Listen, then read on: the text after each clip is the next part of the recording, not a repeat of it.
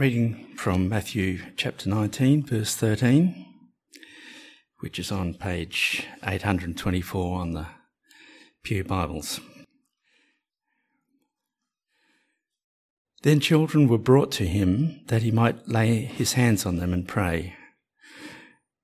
The disciples rebuked the people, but Jesus said, "Let the little children come to me, and do not hinder them, for to such belongs the kingdom of heaven." And he laid his hands on them and went away. And behold, a man came up to him, saying, "Teacher, what good deed must I do to have eternal life?"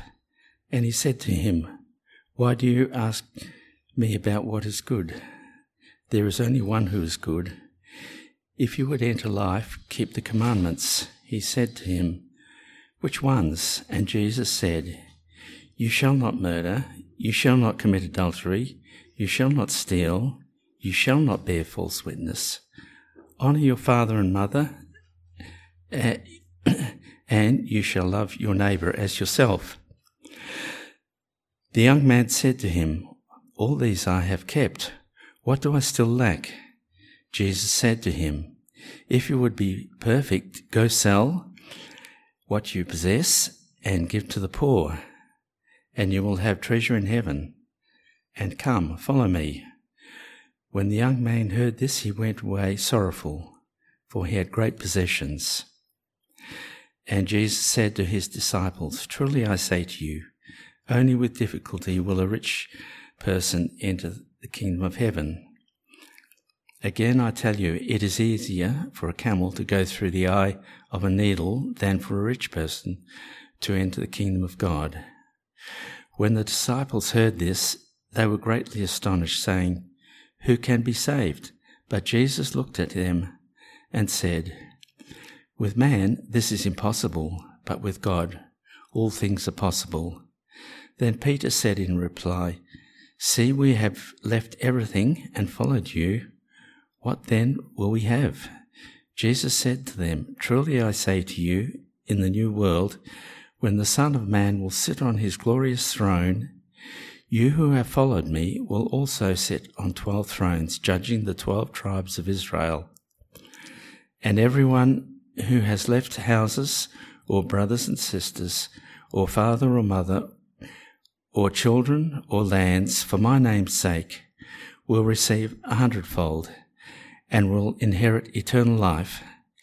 But many who are first will be last, and the last first. For the kingdom of heaven is like a master of a house who went out early in the morning to hire labourers for his vineyard. After agreeing with the labourers for a denarius a day, he sent them into his vineyard. And going out about the 3rd hour, he saw others standing idle in the marketplace. And to them he said, "You go into the vineyard too, and whatever is right I will give you." So they went, going out again about the 6th hour and the 9th hour.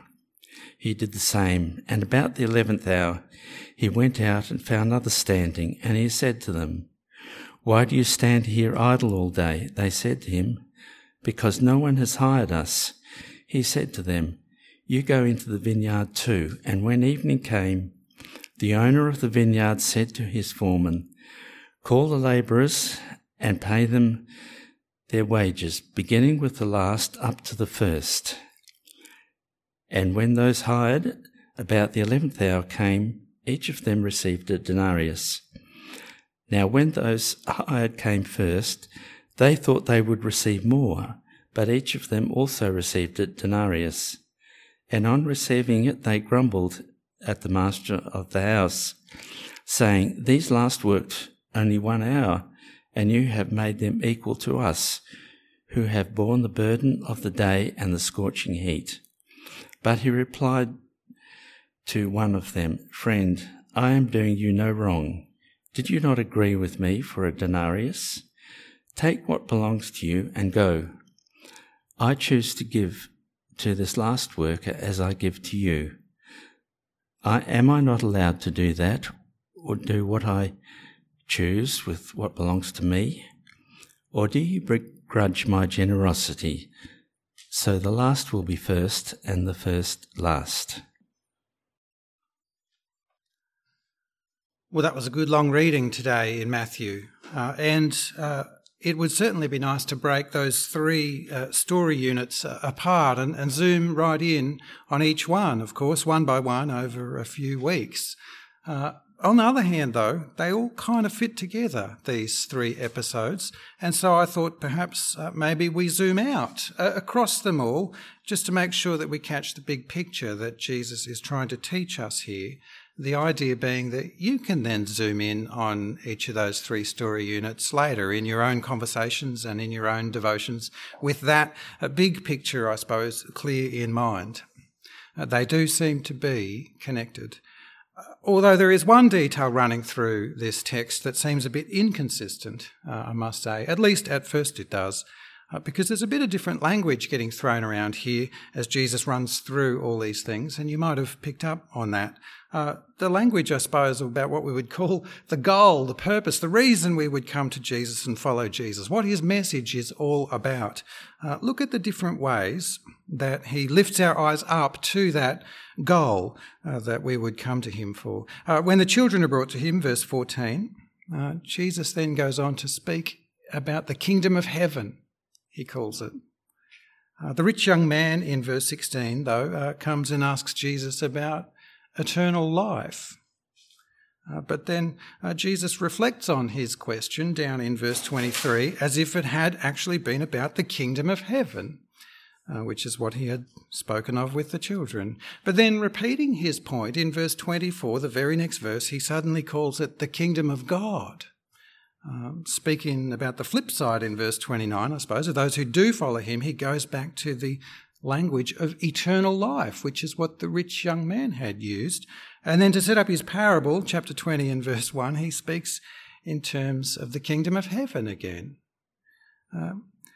All those kinds of words Jesus uses for what he's teaching us here. Some people think that when Jesus talks about the kingdom of heaven, maybe he means something that's somehow different to when he talks about the kingdom of God. But if you read the Gospels attentively, you'll see that Jesus just uses those terms as synonyms all the time. And eternal life, of course, is a third way of saying the same thing. So much so that when you read the same stories in different Gospels, Matthew, Mark, Luke and John, you'll see the different Gospel writers use different terms around that to capture what Jesus said on the same occasion. For example, that first story today of the children coming to Jesus is also told by Mark and Luke, but they record Jesus as having then gone on to speak of the kingdom of God. Matthew in verse 14 has him speaking of the kingdom of heaven. That's because those terms mean the same thing. It's the same story, it's the same children, it's the same idea that Jesus is teaching. He just uses these different terms synonymously. We've already touched on that and the interchangeable language around this in earlier parts of our journey through Matthew, and particularly, FYI, when we were back in chapter 10.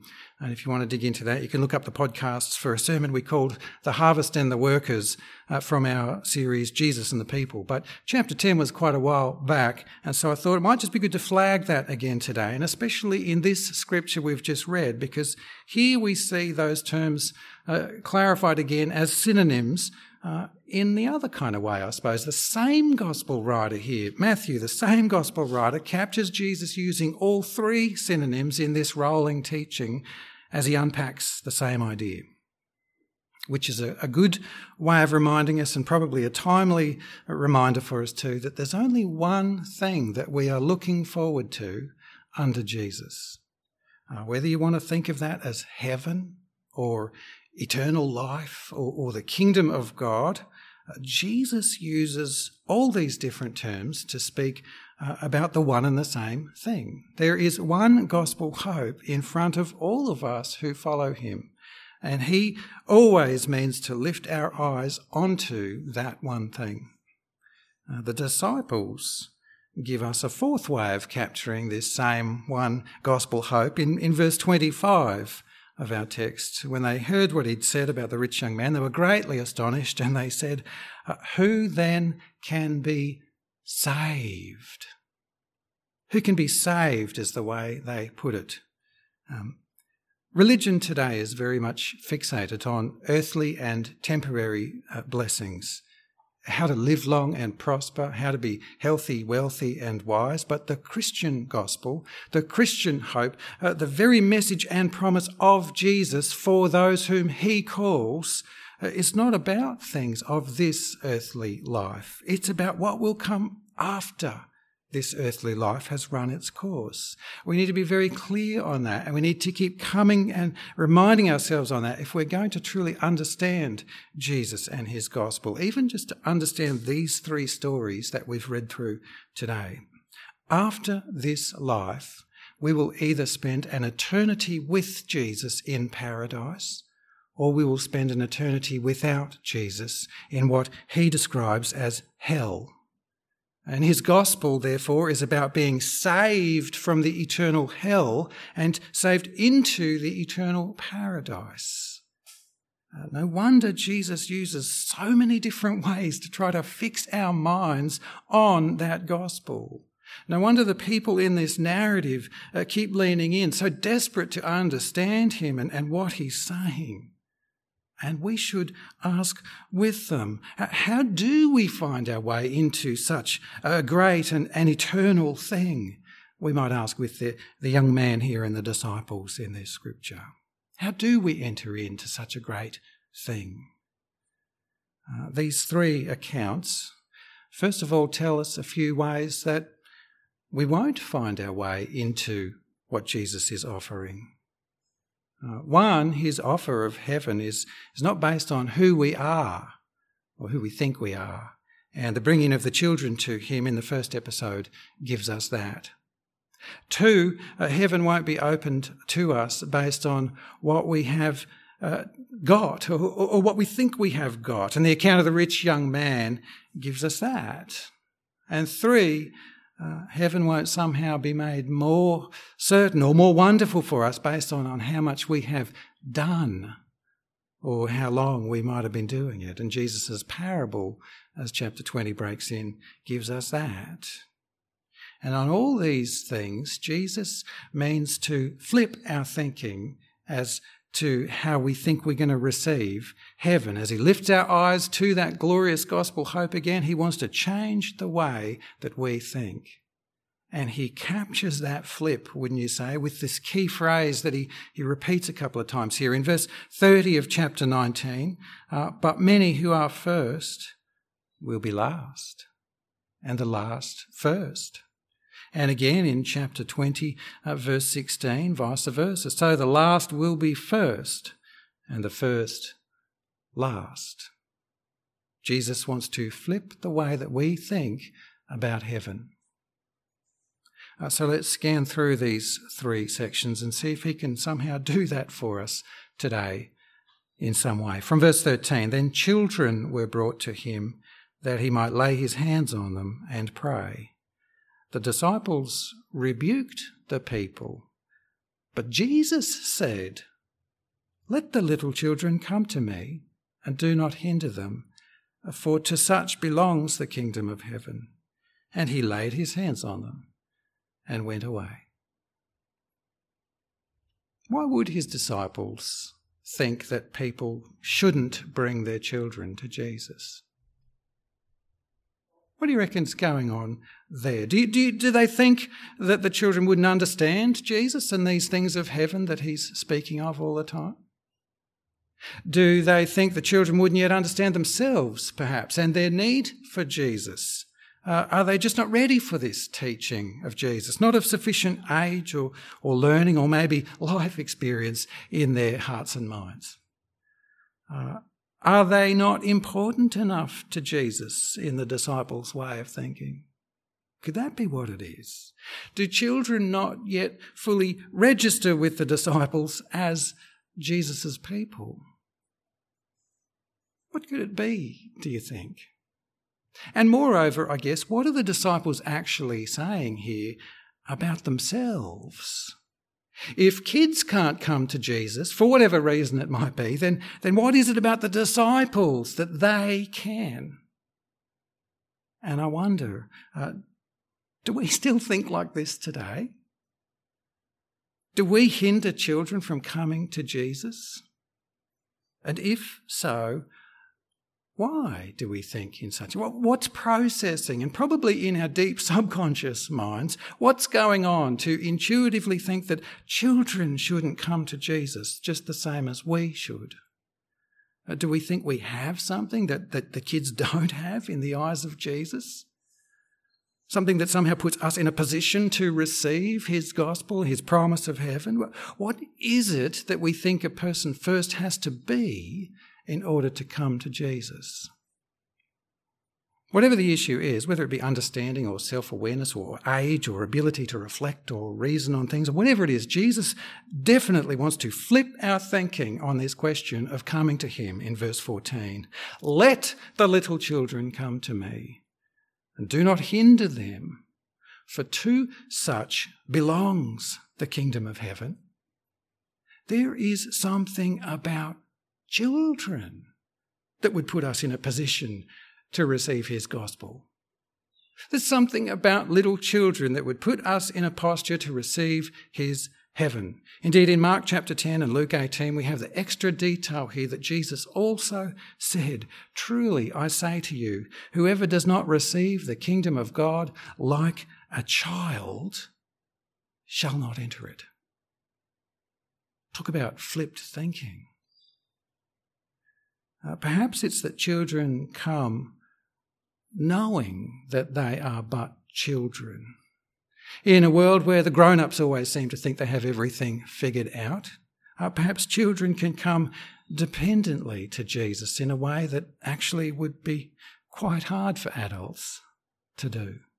Whatever it is, Jesus flips our thinking. There's something about children that we adults need to relearn to receive heaven. Maybe the grown-up in verse 16 can help key us in a bit more to Jesus.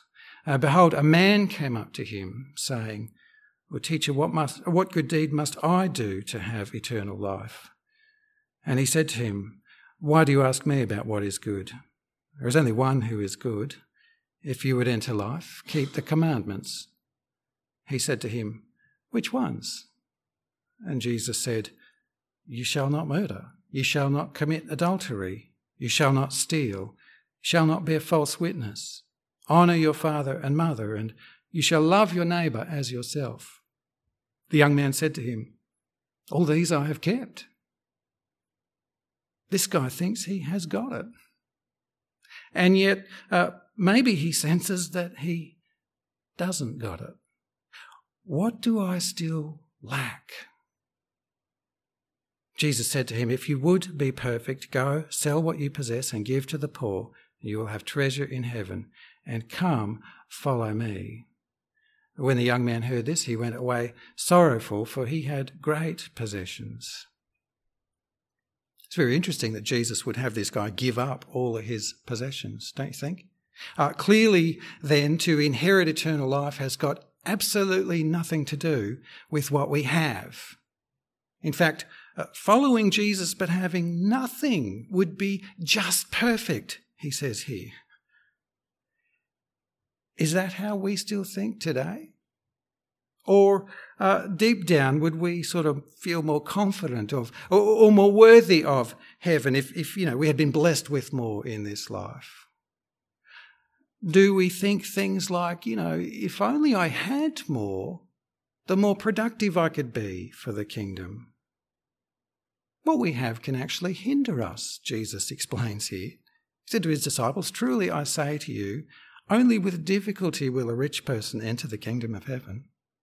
Again, I tell you, it is easier for a camel to go through the eye of a needle than for a rich person to enter the kingdom of God." Instinctively, I suggest we might actually think the other way to Jesus on this. Verse 25, when the disciples heard this, they were greatly astonished, saying, "Who then can be saved?" we subconsciously do think that those who have in our society are somehow better. If this guy, so rich, is going to have such a hard time entering heaven, what hope is there for the rest of us? But it doesn't work like that, is what Jesus is saying when it comes to the kingdom of God. That has got no basis on how much we think we might have in this life. In fact, those who have lost whatever they did have for Jesus will inherit the eternal life that the young man had been inquiring after, as Jesus wraps all this up in verse 29.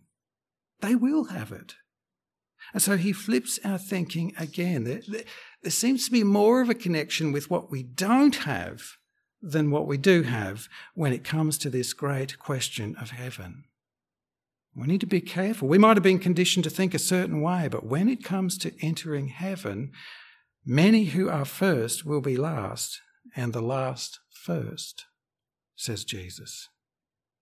And his parable about the labourers then illustrates another angle on that thought, that so too when it comes to what we have done for Jesus, that's not somehow going to open heaven to us even more. And there too, those we might think would be last will be first, says Jesus, and vice versa.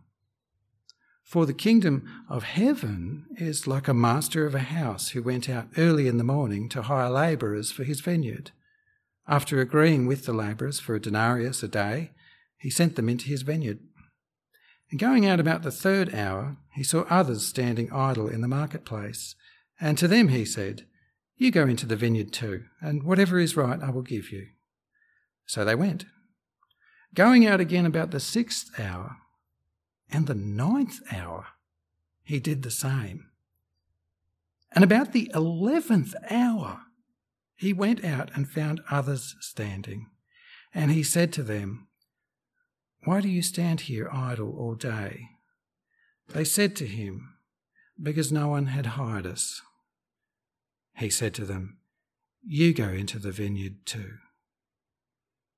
And when evening came, the owner of the vineyard said to his foreman, "Call the labourers and pay them their wages, beginning with the last up to the first."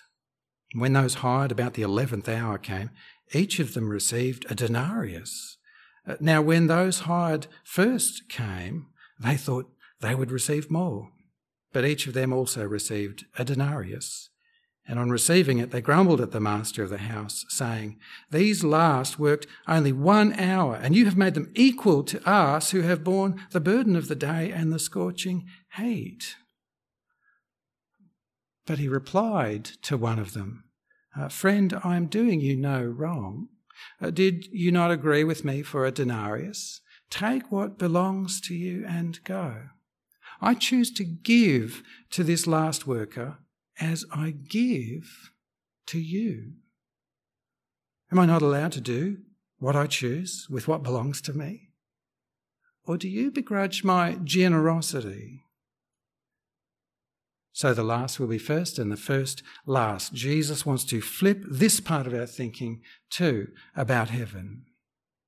Intuitively, we think that the more we do towards heaven, the more likely we are to receive it, and the more worthy we are of it. The labourers who have done so much work here for so long are grumbling about the outcome of this to the master of the house, and that would seem right in our natural instinct. Why are they being paid the same as those who've done almost nothing? That complaint sounds right to our ears.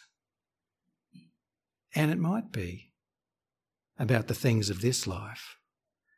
But that instinct is wrong when it comes to the question of heaven, Jesus says here.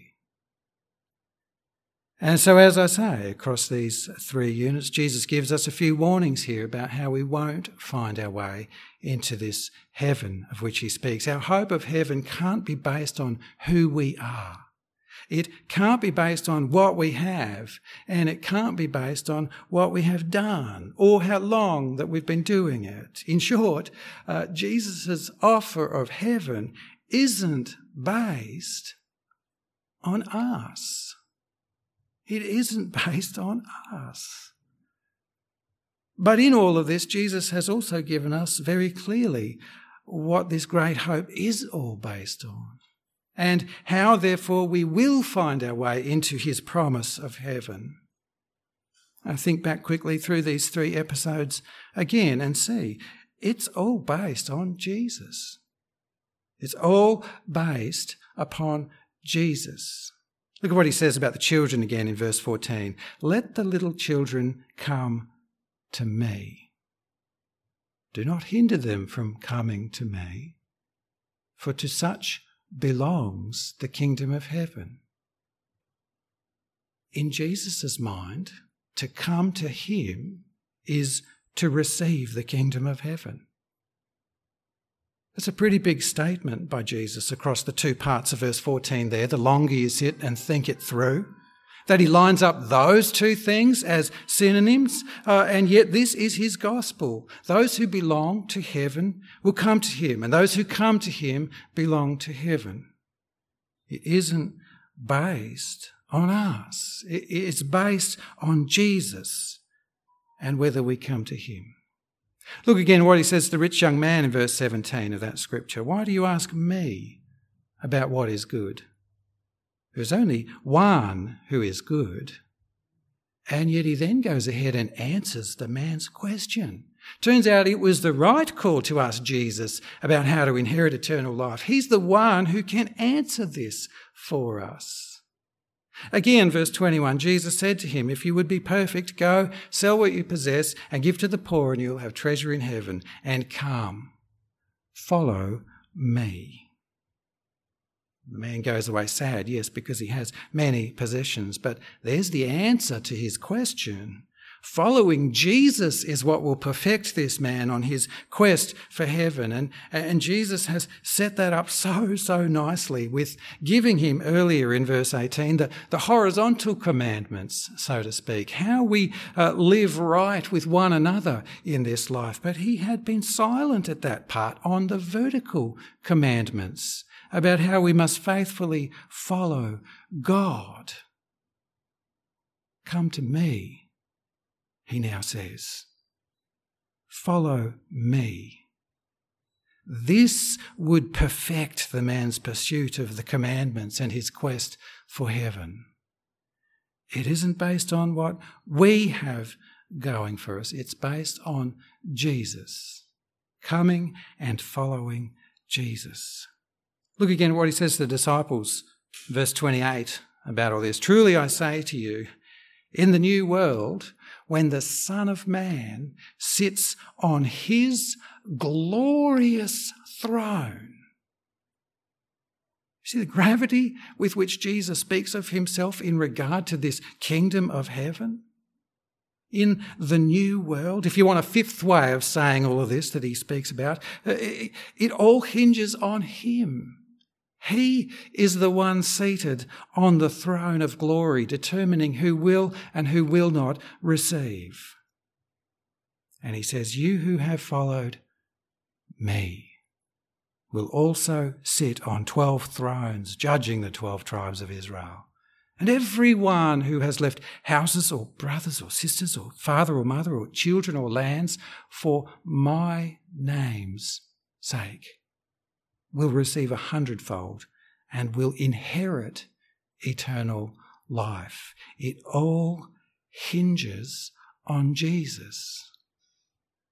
Look again at his parable in chapter 20. If it isn't based on what we have done, then what is it based on?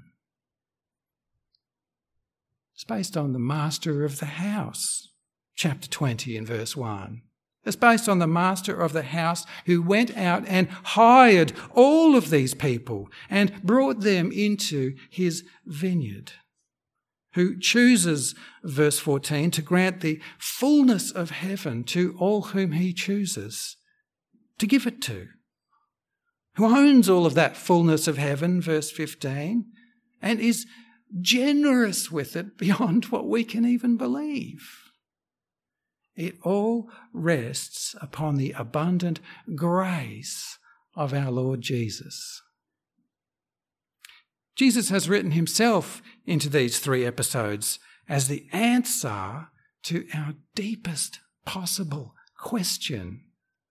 How can we receive the kingdom of heaven, the kingdom of God, the eternal life of which he speaks? How can we be saved?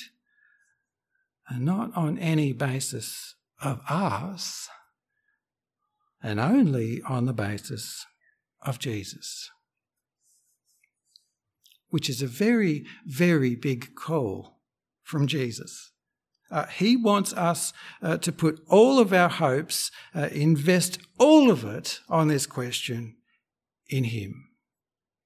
And yet this is his gospel through and through and through. He is our only way into heaven.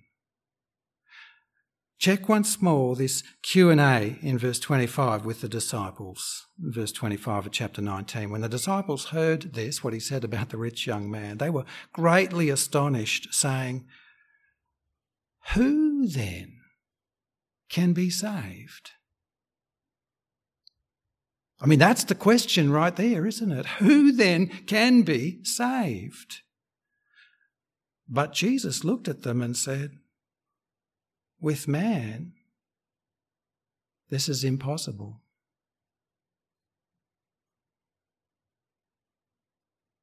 With man, this is impossible. But with God, all things are possible. I wonder if there's not a little smile on Jesus' face as he says those words.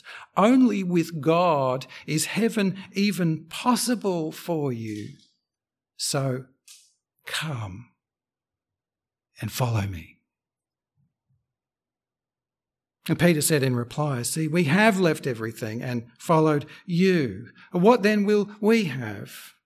"Just what I'm offering," says Jesus. "The kingdom of heaven, the kingdom of God, eternal life. Call it what you will and follow me, and it is yours. Because this is possible with me."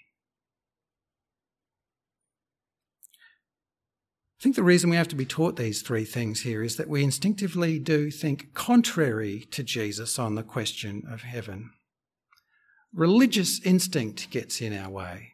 Religious instinct has us think that we have to earn our way into heaven. We have to be worthy of heaven. Jesus says no, and no way. You just cannot do that, he says, no matter who you are, nor what you have to offer, nor how much you might have done. The only way into heaven, friends, is by the grace of Jesus, who simply calls us to let go all of those other things that we might be hoping in and follow him. And he will be pleased to give us heaven. Such is our gracious God.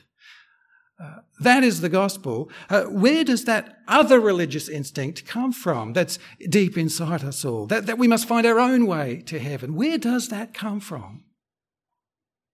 We might look to our culture, I suppose, and our conditioning and so on, but actually it just plumb goes right the way back to Genesis chapter 3, where sin first entered humanity and put inside us what?